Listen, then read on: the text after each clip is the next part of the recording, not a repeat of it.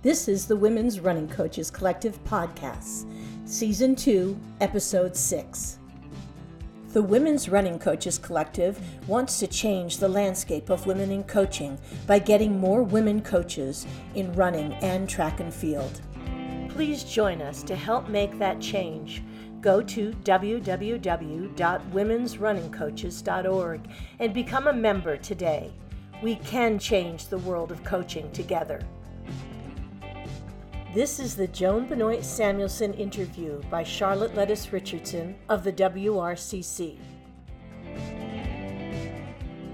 Welcome to Women's Running Coaches Collective. My name is Charlotte Lettuce Richardson, and I'm so excited today to have Joan Benoit Samuelson.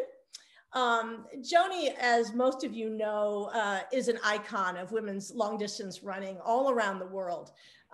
The image I always have of her is this tiny figure running alone on the LA freeway in 1984. I think it's etched in many of our minds.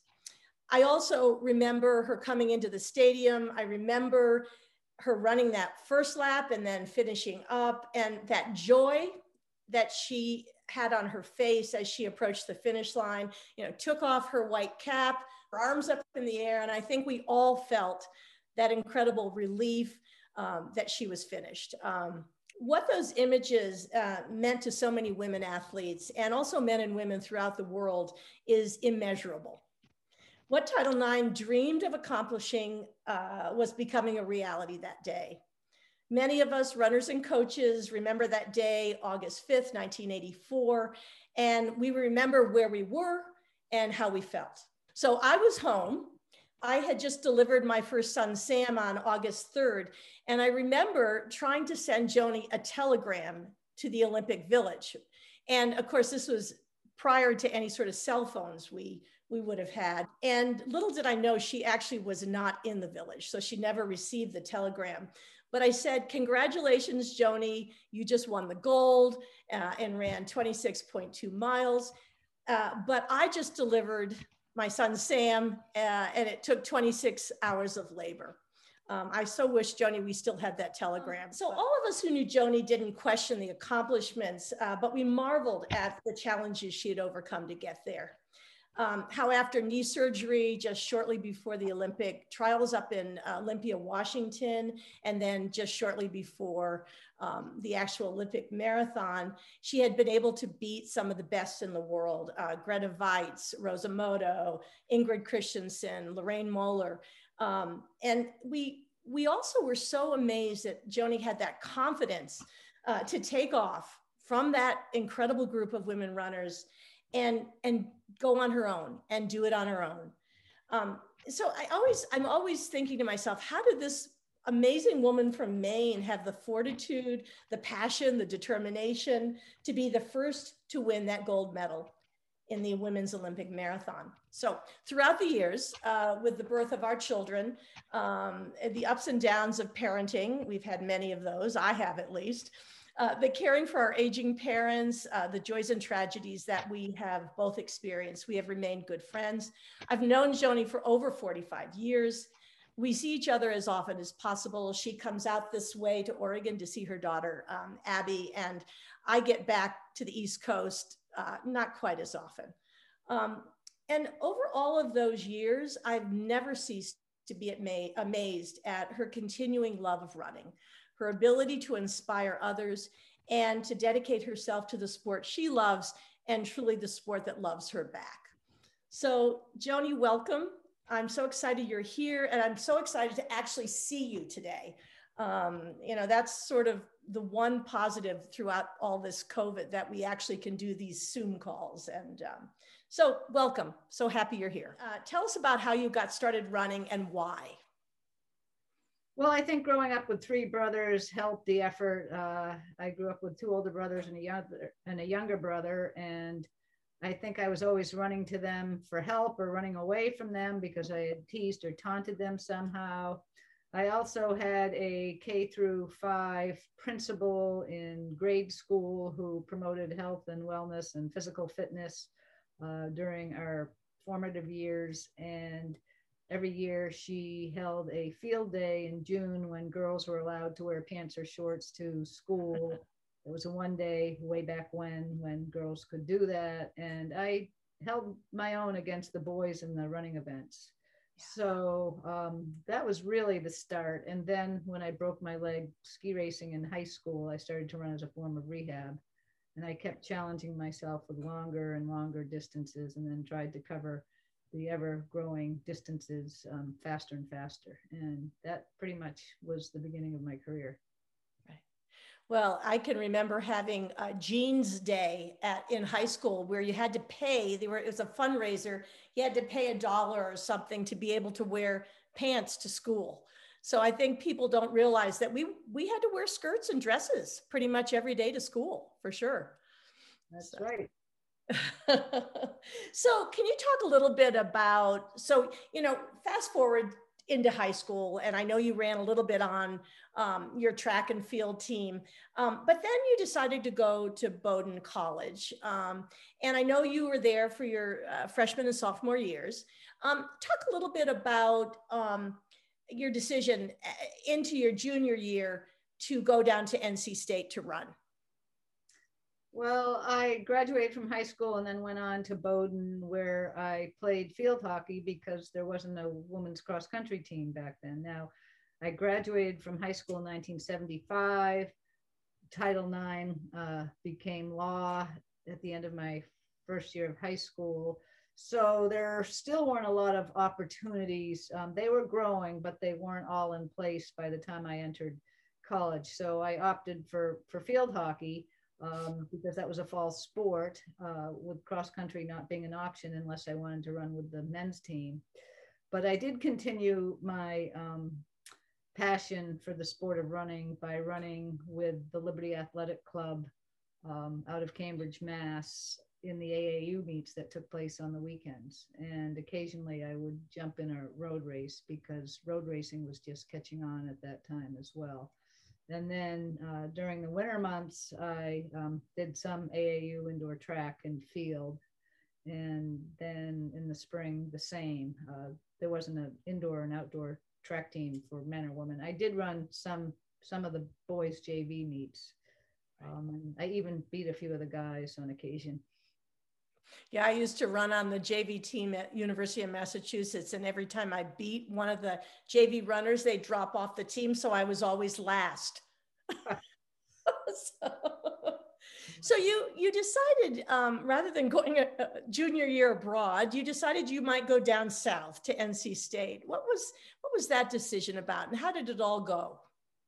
Well, actually, it came down to the University of Oregon and NC State, and I opted for NC State because it was a little bit closer to home, and it wasn't going to rain as much in North Carolina as it seemed to be raining in Oregon at the time, and to this day, I guess. But that was my choice. Also, the head coach was from New Hampshire, so I thought he would understand a northerner's ways down in the deep south. And it all worked out well.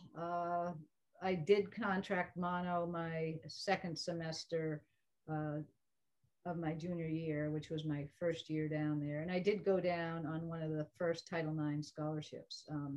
My father had 3 of us in school at that time. One of my brothers was in medical school, so I thought this would ease the financial burden a bit, and I had this opportunity, and why not? Why not? Yeah. And how did it work out? So you'd been basically playing field hockey, running a bit in meets, AAU, sometimes some meets at the college level, at the JV level. But now all of a sudden you're on a team that has, I'm imagining it's Julie Shea and her sister. Who was on that team at the time? You're exactly right. It was Julie Shea. Mary Shea was not yet a college student, so she followed, I think, the year after I left. But she would come to our practices, and they would push me. I mean, it was like every practice was a track workout, and I think that's why or a track race. I think that's why I succumbed to mono. I was just working so hard day in and day out, and I did not have the best dorm arrangement, so I was lacking in sleep as well. And I missed my familiar ways at home and here in the Northeast. So it all worked out. I grew up a lot as a person. I learned a lot about myself, what worked for me and what didn't work for me. And I think the biggest lesson that came out of that time in North Carolina was that one needs balance in their life in order to have success. And my life and living and learning situation was really not a balanced situation. There was a lot of imbalance there. And because I was eating with athletes, training with athletes, rooming with athletes, and I just do better in my own environment when I can balance the other passions in my life along with that of running. I got to imagine too, Joni, even though you were already a great runner, you hadn't had that background that I think some of the people like a Julie Shea and a Mary Shea had. And so you were it was a little bit of baptism by fire, I imagine, when you got down there and had to have a race every day when you were on the track or whatever. So I'm sure that was difficult. No, it was difficult. I had a lot of respect, and I was very fortunate to train with Julie and Mary. I mean, they helped me with my desire to go after my goals and to become a better runner. But day in and day out, it was not what I needed. And, their dad, Mike Shea, was on the faculty at NC State. So he'd poke his head in a lot at practices, and really great guy, but I just felt outnumbered and outmaneuvered, so to speak. And, I wouldn't have asked for it any other way. And there were other women on the team who could push me, especially in the shorter distances. Right. No, it's definitely an experience I never had, but I can imagine, even knowing sort of the coaching experiences I've had, where there's a lot of very competitive athletes pushing each other every day. Sometimes I'd have to sort of split them up a little bit to give them a break. Not easy. So there's a new book out that Nike has put out, and I think it was put out by Mark Parker and Tinker Hatfield, and it's all about the graphics and the design of Nike.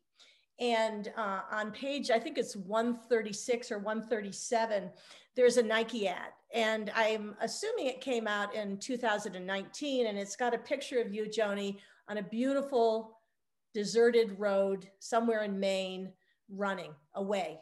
So we're seeing your back. And it says, "There is no finish line."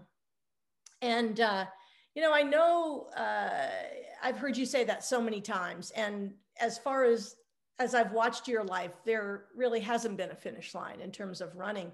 Can you talk a little bit about that, the idea of there is no finish line, and sort of your journey in running? Well, that ad first emerged in 1990. Okay.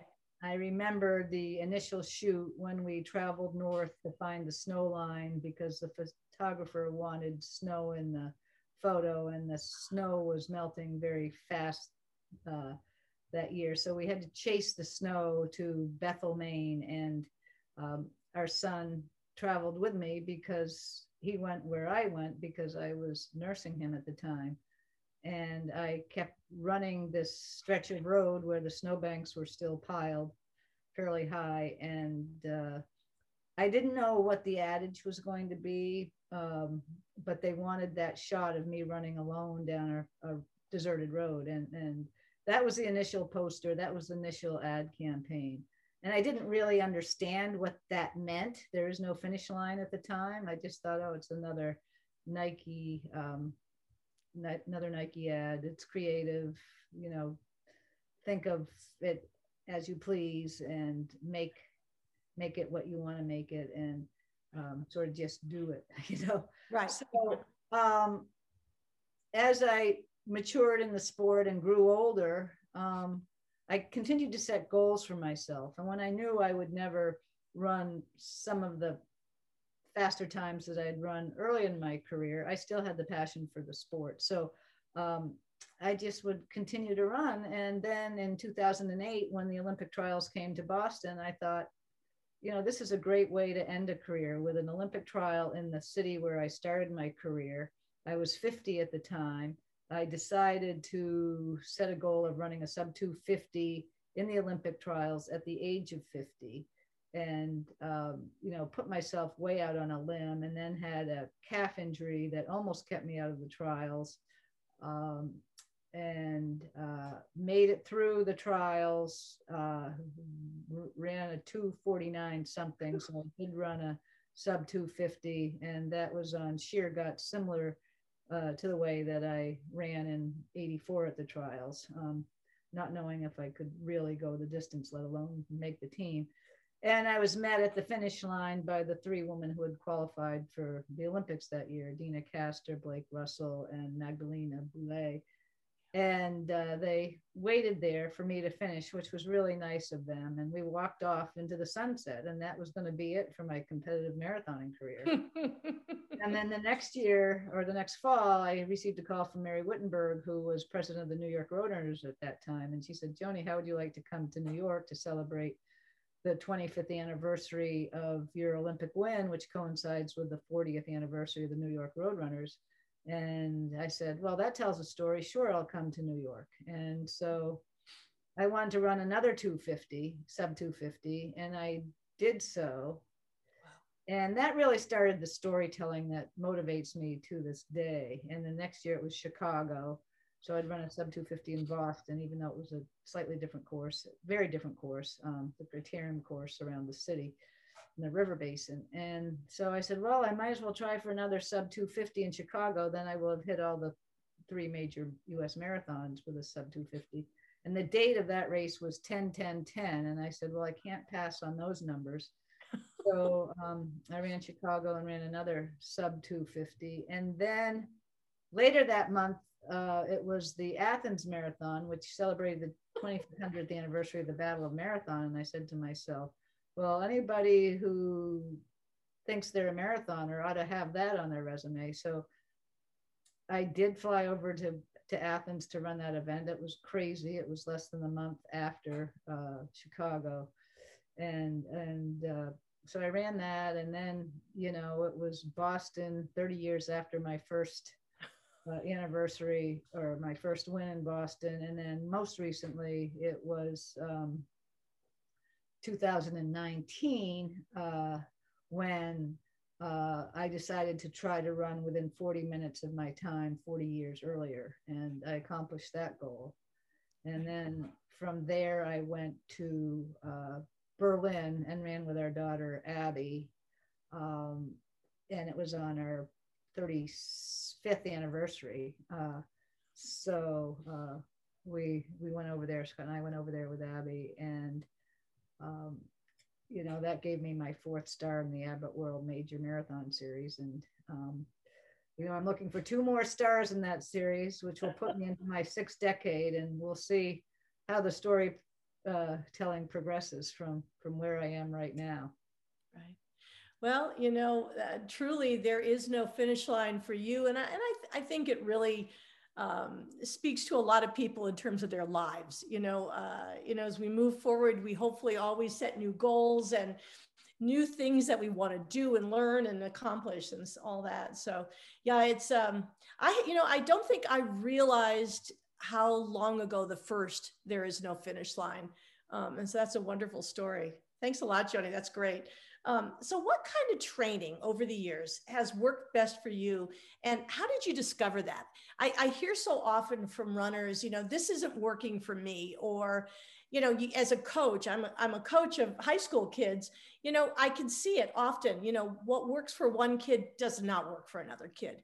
So talk a little bit about how you discovered, what was the best training for you?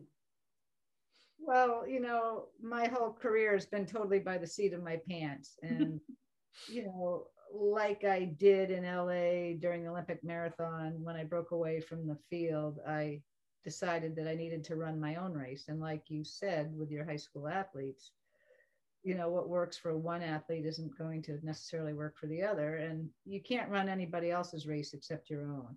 And I was not running my own race in the early stages of that marathon. I was caught up in the pack and I was running their race, and I wasn't running very efficiently or effectively. I was taking stutter steps. And then I just decided, Joni, you have to run your own race. And that's when I broke fairly early on from the pack, and took a lot of grief apparently from the commentators for making a big mistake in so doing.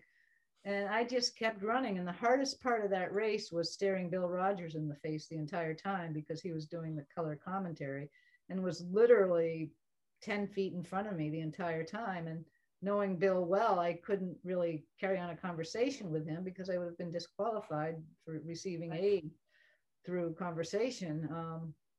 So I literally was out there being as patient as I possibly could while running within myself, because I knew Greta and Ingrid and all the others were back there. And, you know, Greta was the pre-race favorite, and I was just sort of buying time, waiting for them to catch up with me when the real racing would begin. And it never happened. Yeah. You know, it's a scary thing, I think, being out there by yourself, like you said, you know, waiting. But obviously, you had the guts to do it, and then, like you said, it was you were running your own race. I would always hate that feeling of sort of tripping up on people and hearing them breathe. And it's so wonderful to get out either in front or whatever you do to run your own race. So in terms of racing, that has pretty much often been your style, I would say, right, Joni? Right. And I think the reason being is because so much of my training has been on my own. I mean, I would say 90% of my career training has been on my own. Right. And the only time I really want company is during a track workout or on a long run. And I'd take company on the track before I'd take company on a long run. Right. I've had such a struggle with some of my athletes during COVID because they have nobody to train with. And it's been really hard because a lot of them will just say, well, I'm not going to train. I have nobody to run with. And I always try to say to them that that's another part of your training, being able to be on your own, being able to hit the pace you want to, you know. So in a sense, you trained yourself to run that kind of race that made you successful. I can't remember when you won Boston, how you ran that race. I kind of don't remember. I remember being with you after the race, but I don't remember how you ran that race. And that was 79, right? My first Boston in 79. Yes. Well, again, you know, Patty Catalano was the pre-race favorite, and I didn't know what I was doing. I'd never seen the Boston Marathon course. I didn't look at it before I ran the marathon that year. And I knew there were hills, the Heartbreak Hills, and I knew I had to be patient early on because it was downhill for a while. And I just went out and ran. And then I saw Patty and, you know, moved up on her and eventually passed her. And I believed, or somebody told me, that I'd just taken over the lead because I think Patty took that race from the start. Right. And then I remember asking the guy running next to me, I said, so where are these so-called Heartbreak Hills? And he looked at me, I was half crazed, and said, lady, you just passed them.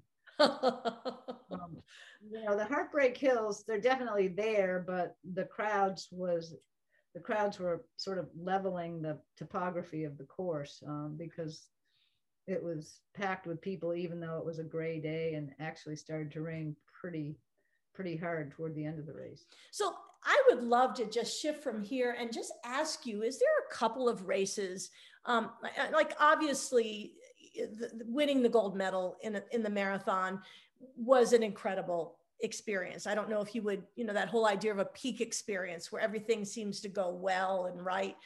Are there other races that really stand out in your mind, one or two of them that are important to you, not necessarily because you won them, although that can be part of that answer, but that are just important to you in terms of your running career? Well, I think, the first women's Olympic marathon title was certainly the highlight of my career, but the race of my life, I think, happened at the trials that year, because I really didn't know if I could even go the distance and complete the race, let alone qualify for the team. And I ran that race on a wing and a prayer. I seriously did, and had nothing left at the finish. And if somebody had tried to test me in the latter stages of that race, I think, half the field would have come flying by me, because I had nothing left. And right. Fortunately, they didn't, and I qualified. So that was really the race of my life. Another race that comes to mind was an indoor 3,000 meters at the Meadowlands, when it was a photo finish with Patty Sue Plummer. I ran outside my head that time to tie, or just lose to her at the finish. So that was a big race for me. I think the exhibition 10,000 meter race at the LA Coliseum it was June or July before the actual Olympics opened up, was another standout race for me. And the World Cross Country Championships in Gateshead, I believe that was 1983 as well. And I remember running with Kenny Moore on a training run, and I wanted to keep going. And this was like a day or two before the actual meet. And, it was just so beautiful running through all the English cottages. And Kenny said, I think we better turn back. And he didn't tell me then, but he knew from that run that, if I was running Boston, that it would be a great race for me. Right. So I remember that training run well. But those are the races that really stand out. And then, of course, being able to run Boston the year after the bombings with both of our children, and then being able to run some marathons with Abby. And hopefully there will be more of those races. And who knows if she'll have a boy or a girl in another month or so. But if it's a daughter, maybe I can hold on so the three of us can enter a race sometime. Wouldn't that be? I love it. If it's a guy, we'll do it with a guy too. But yeah. So people that are listening don't know two things. First of all, that your daughter Abby is going to give birth to your first grandchild in March, which is amazing and exciting. And also that you just had knee surgery last week. And it was a partial reconstruction of your knee. Was that? Yeah. Too many miles. And I have a leg length discrepancy, which is a result of the ski accident I had way back when in high school. And certainly my stride is not, it's a signature stride. I guess it's different from most strides. And I've compensated all these years. And in so doing, I wore out the cartilage on my right side, but I'm optimistic that the surgery will give me a few more shots at some racing and hopefully a couple more marathons. I believe it will, Joni. I truly do. I know you can't be held down. And I think if anybody's going to do it, you're going to do it for sure. Absolutely, for sure. It's so funny because talking about Billy Rogers a little bit before, who we all know very well, light as a feather. What do you think he is or was? 5'7", 130 pounds, something like that. Right. But I think that about you too, Joni, even though you say you have kind of a signature stride, your lightness, you're just sort of tap, tap, tap as you ran along. And I know as you've gotten older, the first half mile's a little creaky, but once you get going, you look like your old self again. So it will come back. I believe that. Well, I tend to go out slower and pick up the pace as I go along. That hasn't always been my way, but it seems to be working for me now. It takes me a while to get warmed up. And actually, I came across an old biomechanics study that was done at Nike in 1985. And actually, Tom Clark oversaw the study, and he called what happened to my right knee back then. So Oh, really? Bound to happen. And I showed the note to the surgeons, and they just shook their heads. They said, unbelievable. Yeah, So, that you went another 40 years probably, right? Close to that. there is no finish line, right? There is no finish line. Yep, it's true. It's true. Well, we're almost there, Joni. I'm going to ask you a couple of other questions if that's okay with you. You doing okay? I'm an endurance athlete. I'll give you two more, maybe three if you're good. Okay, I'll try to be good. I'm trying to think what ones I want to ask you. So, um, you've had a few coaches, very few coaches actually over the years. And I put in parentheses of this question, including yourself, because I consider you one of your own coaches. Could you talk a bit about those coaches and what the training was like? I especially am interested in going up to the '84 Olympics. And I think your coach at that time was Bob Seveny.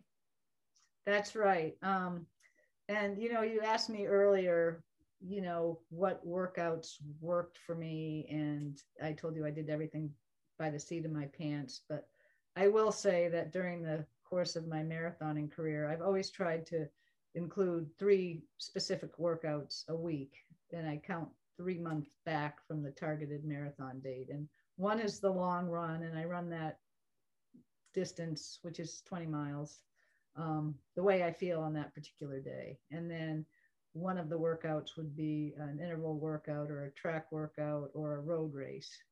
So that would be my speed work. And then I would do a medium long run of 12 to 16 miles, which I'd push the pace a bit. And those were the 3, as long as I got those 3 workouts in every week, it didn't really matter what I did. A lot of the women today are running mega miles. They're running well over 100 miles per week.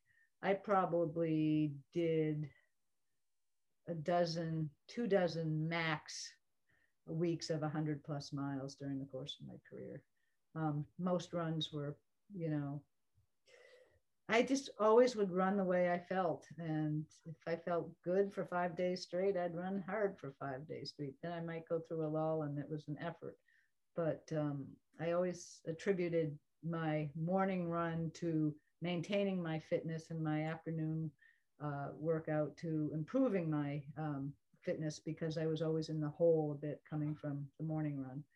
And it hasn't been very scientific, but it's worked. And you have to, I think today, a lot of athletes, and technology is great. I do the Apple Watch Nike Plus, and it's a tool of the devil, because, if I look at my watch and I'm not running quite fast enough, I'll want to bring the pace per mile down. Or if I'm running 9.3 miles or 15K, why am I not running 10 miles? And so, but I think that you have to listen to your body, and that's the most important thing. Sure, you can use the technology as a tool, but most importantly, you need to listen to your body and give yourself a chance to recover. So anyway, I just wanted to follow up on that a bit. And then you asked me the last question, which was coaches. So Bob Seveny, yes, I give a lot of credit to Bob Seveny. I coached with Bob at Boston University for a couple of years, and we would meet several mornings a week to go out for runs. And he'd show up and I'd show up, and gave us a time to catch up and talk about the athletes and run. And then when Bob went out to Eugene to coach at Athletics West, all he had to do was call me and say, Joni, you should have seen so-and-so's workout. They were tearing up the track. They did this, this, this, and this. And what he was actually doing is adding fuel to a fire, because I wasn't going to be outdone by those other workouts that people were doing. But I didn't want to be in that fishbowl. I like to hold my cards close to my chest. So I didn't want people to know what I was doing, but I didn't mind knowing what they were doing.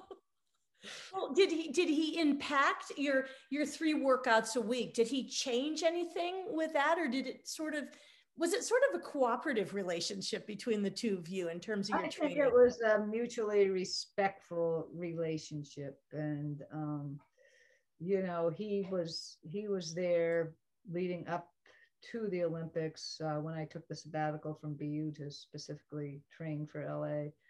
And, you know, before that time, I was with Liberty Athletic Club and John Babington, and you were on that team, and Lynn Jennings and Judy St. Hilaire and some other great athletes, Darlene Beckford. And John noticed me at a AAU or Olympic development meet down in Braintree, I think it was, Massachusetts. And at that time, I was running for a team called Country Runners based in Maine. Oh, yeah. There was a 400-meter guy from Maine who to this day continues to coach at Scarborough High School and has had great success, Ron Kelly. And he would drive me around New England to all these different meets. So, you know, I attribute him for getting me, you know, to these races, and then for John Babington taking me to the next stage with Liberty Athletics, and then Bob for, you know, taking me from, you know, post-collegiate days to, you know, joining AW. And I asked Bob, you know, and if I could stay in Maine to train, because I've always maintained that an athlete needs to stay in the environment which makes her or him most comfortable. Right. And I was comfortable here in Maine, and I stayed here. Now, when I had the knee issues before the Olympic trials, I was in Eugene, and you know, there were a lot of other athletes out there, and you know, I became familiar with that environment. As a matter of fact, right after the opening ceremonies in LA, I flew up to Eugene just to get away from, you know, the adrenaline rush that was happening with the early success of the swimmers. Right. You know, swimming was first up on the slate of Olympic events, and you know, our dorm was right next to the pool, and I was losing adrenaline. You know, every time there was American victory or success, it was like, you know, oh boy. So I got out of Dodge and then came back a day and a half before the Olympics. Yeah, I'm always astounded that people can go to those Olympic villages. I just read Anna Dane's book, Uncommon Heart, which is really an interesting, really fascinating book. But she actually kind of liked being in that environment. And I personally don't think I could have. I would have felt a lot of pressure, you know, not getting the right amount of sleep, all that. So. Well, I stayed with a family in their guest house in Santa Monica, which was literally right off the marathon course. And, you know, Jacqueline Hansen was very helpful in setting that up, one of the great pioneers in our sport. And I'm still in touch with the woman of the house. The husband passed, but you know, and if I hadn't done that, I never would have seen Rosa Mota, who I didn't know, you know, at that time. And I saw this runner and I didn't know who she was, but I had a feeling just based on, you know, her stride and the entourage of people surrounding her on this run that she was probably running the Olympic marathon. And I remember getting on the phone when I got home, and this was before cell phones, and calling Sev and saying, Sev, I just saw somebody out there and she's running the Olympic marathon. I'll tell you, she's going to win a medal. Yeah. So now I'm, you know, saying, oh, there's Greta and there's Ingrid and there's Lisa and now this person and myself. And, you know, so I just, and that's when the same time that Jim Fix's widow called me and said, Joni, I didn't know whether to tell you or not, but before Jim passed away, which he had passed that spring, he had picked you to win the Olympic marathon. And, you know, he died before I had the knee issues as well. Right. So that must have felt both good and a little bit of pressure, for sure. A little bit of pressure. But, you know, I was still considered the underdog. And, you know, it's so much easier going into an event as an underdog as opposed to the pre-race favorite. And right. Greta had all that weight on her shoulders. Right. Although a lot of the people in our sport thought that Ingrid would give her a real run. And I think Ingrid had a faster time in the marathon than Greta, but Greta had all those New York City wins. So it was you, Greta, Rosa, and then Ingrid. Right. Yeah. And, you know, it's so funny too. I think knowing yourself as an athlete, and I do believe, Joni, you've been what I would call a cooperative uh, athlete. I have athletes that I feel like I don't necessarily coach, I cooperate with. And I ask them a lot of questions and we talk things over. And I love having them. And then there are kids that'll just sort of, you know, give themselves up to whatever I want to do. I would almost prefer to have somebody like you because the feedback is so important as a coach, to know what an athlete feels works for them, and also to know that you were an independent, you know, soul, and that was an important part of your training and racing for sure.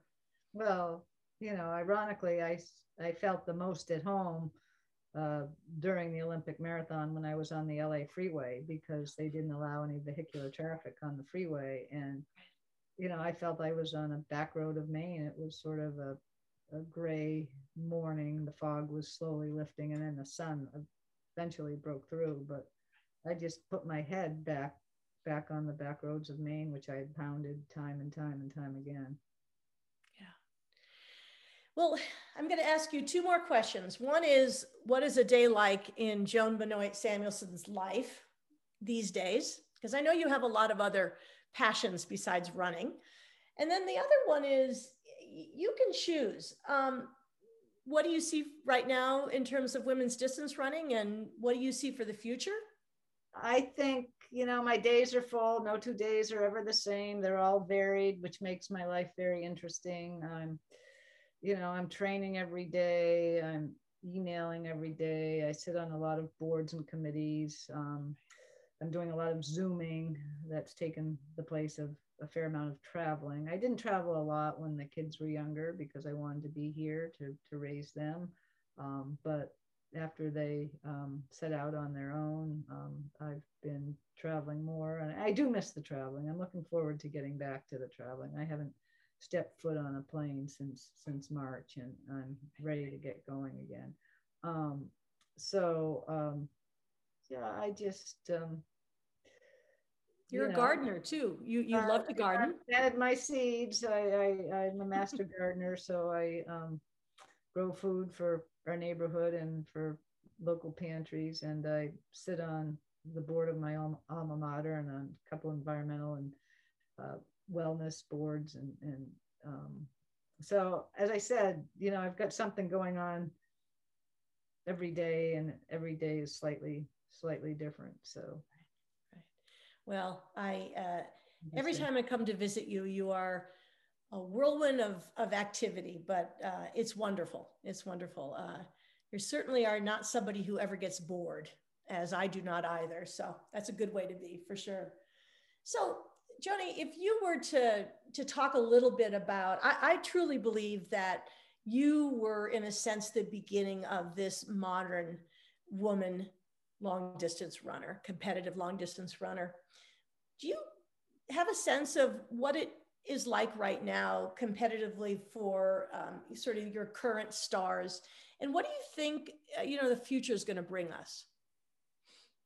well, I'm very hopeful. I think it's a promising cast of runners out there. I think COVID's been hard on a lot of athletes. We've lost a few through COVID, and I was hoping to run London a year ago, April, and I was just holding on by a thread with my knee at that point. And it's like when COVID happened, that was it. I mean, that was the straw that broke my knee, literally and figuratively.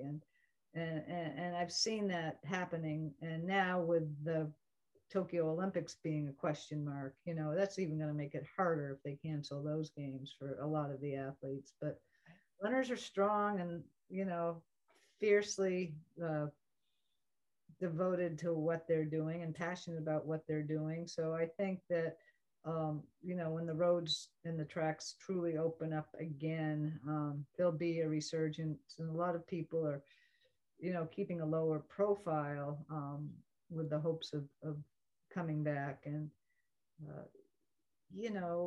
college sports have been hit as well. So, we don't really know who's in the pipeline, but, I think student athletes and track and field athletes are going to be hungrier than ever when we're back to our, normal schedule of events and the doors open. I just think that people are going to be ready to roll. Just even watching some of the track meets, collegiate, and there's been a few, with 5 or 3 contenders in each event and all, but all sorts of records are being set. I think a lot of people have pent up, energy. And, in a way, this whole idea of having a consistent period of time to train has happened to a lot of people. What have they had to do? They can't race, so they're training and they're doing supplemental things. And so, I know this has been so hard on all athletes, but in some ways, I think we're going to see a lot of really exciting things happen, like you say, once the roads and the track open up.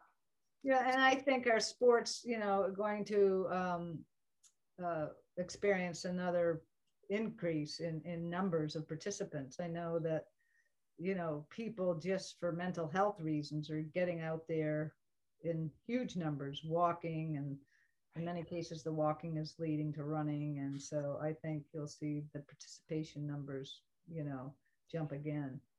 Joni, this has been amazing. Very succinct. It wasn't too long. I think we spoke just over an hour. Is there anything you want to add to the conversation? What's that?